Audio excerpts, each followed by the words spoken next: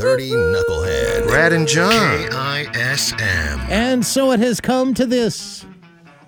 A week's worth of I can't believe it's news and strange news stories and things we track down that just make you scratch your head and wonder why people think they can do such things, has led us to these three. One of our runners-up, right here, close to home. The guy that took the semi-truck on Thanksgiving weekend. This is Monday.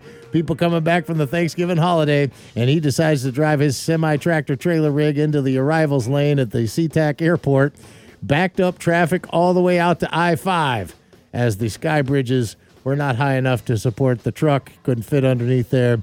He backed up traffic for a couple hours. Not too bright. But maybe you're not thinking straight when you got to go to the airport. I don't know. I don't think this woman was thinking straight either. The woman that is claiming another runner-up spot, Sarah Jimenez, she's got enough responsibilities now with like court dates and jail and all that other stuff and raising the $7,500 bond after she stabbed her boyfriend of 8 years in the eyeball. Just missed his eyeball, nicked his eyelid with a canine rabies needle because he was looking at other women. That'll teach you a lesson, you looking at other women in our apartment on your couch. When she jumped on him and stabbed him in the eye with a needle. But she is yet just a runner-up. Knucklehead. Oh, boy. What did you do now, Knucklehead? Runner-up to our winner today, who threw his career completely down the toilet. I don't know how many years of college and stuff you have to go to become a criminal defense attorney, but one Jack A. Blakesley of Ohio is no longer practicing law. At least he's on the sidelines for a year. He's been suspended by the Supreme Court of Ohio for a little stunt he pulled a couple weeks back. He has a habit of filling empty Pringles cans, the potato chips, filling Pringles cans with his own feces and throwing them at people. A Pringles bomb or something. So he was supposed to see these people in court within like 15 minutes, and he drove by the Haven of Hope parking lot where he's dealing with people and victims advocates and things like that. These are people he's known for years.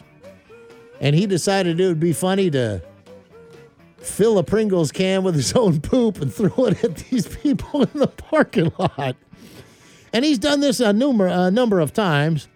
As the court got together and reprimanded him, they said the primary purpose of the attorney discipline is not to punish the offender, but protect the public. The court found a greater sanction was needed to protect the public. The judge in the court said, however, the evidence in this case shows that despite societal standards of cleanliness and decorum, Blakesley failed to control his own bizarre impulses to place feces-filled cans in the public for unsuspecting people to find. So he has done this a bunch of times, and now he is out of a jobby job in Ohio. The Pringles Poop Man, our 930 Knucklehead of the week. And the Rockfish Grill has the Knucklehead Red. Always pouring, always something good to eat and drink. Weekends has live music, and you can stay on top of it all at AnacortesRockfish.com. The Brad and John Show, home of the 930 Knucklehead. Powered by the Rockfish Grill and Anacortes Brewery. Serving Northwest food and great beers. And on tap now, the Knucklehead Red. Delicious new brew. Perfect for any day. Check out the menu, event schedule, and live music lineup at AnacortesRockfish.com. Located on the corner of 4th and Commercial in downtown Anacortes. Don't be a knucklehead. Get to the Rockfish Grill.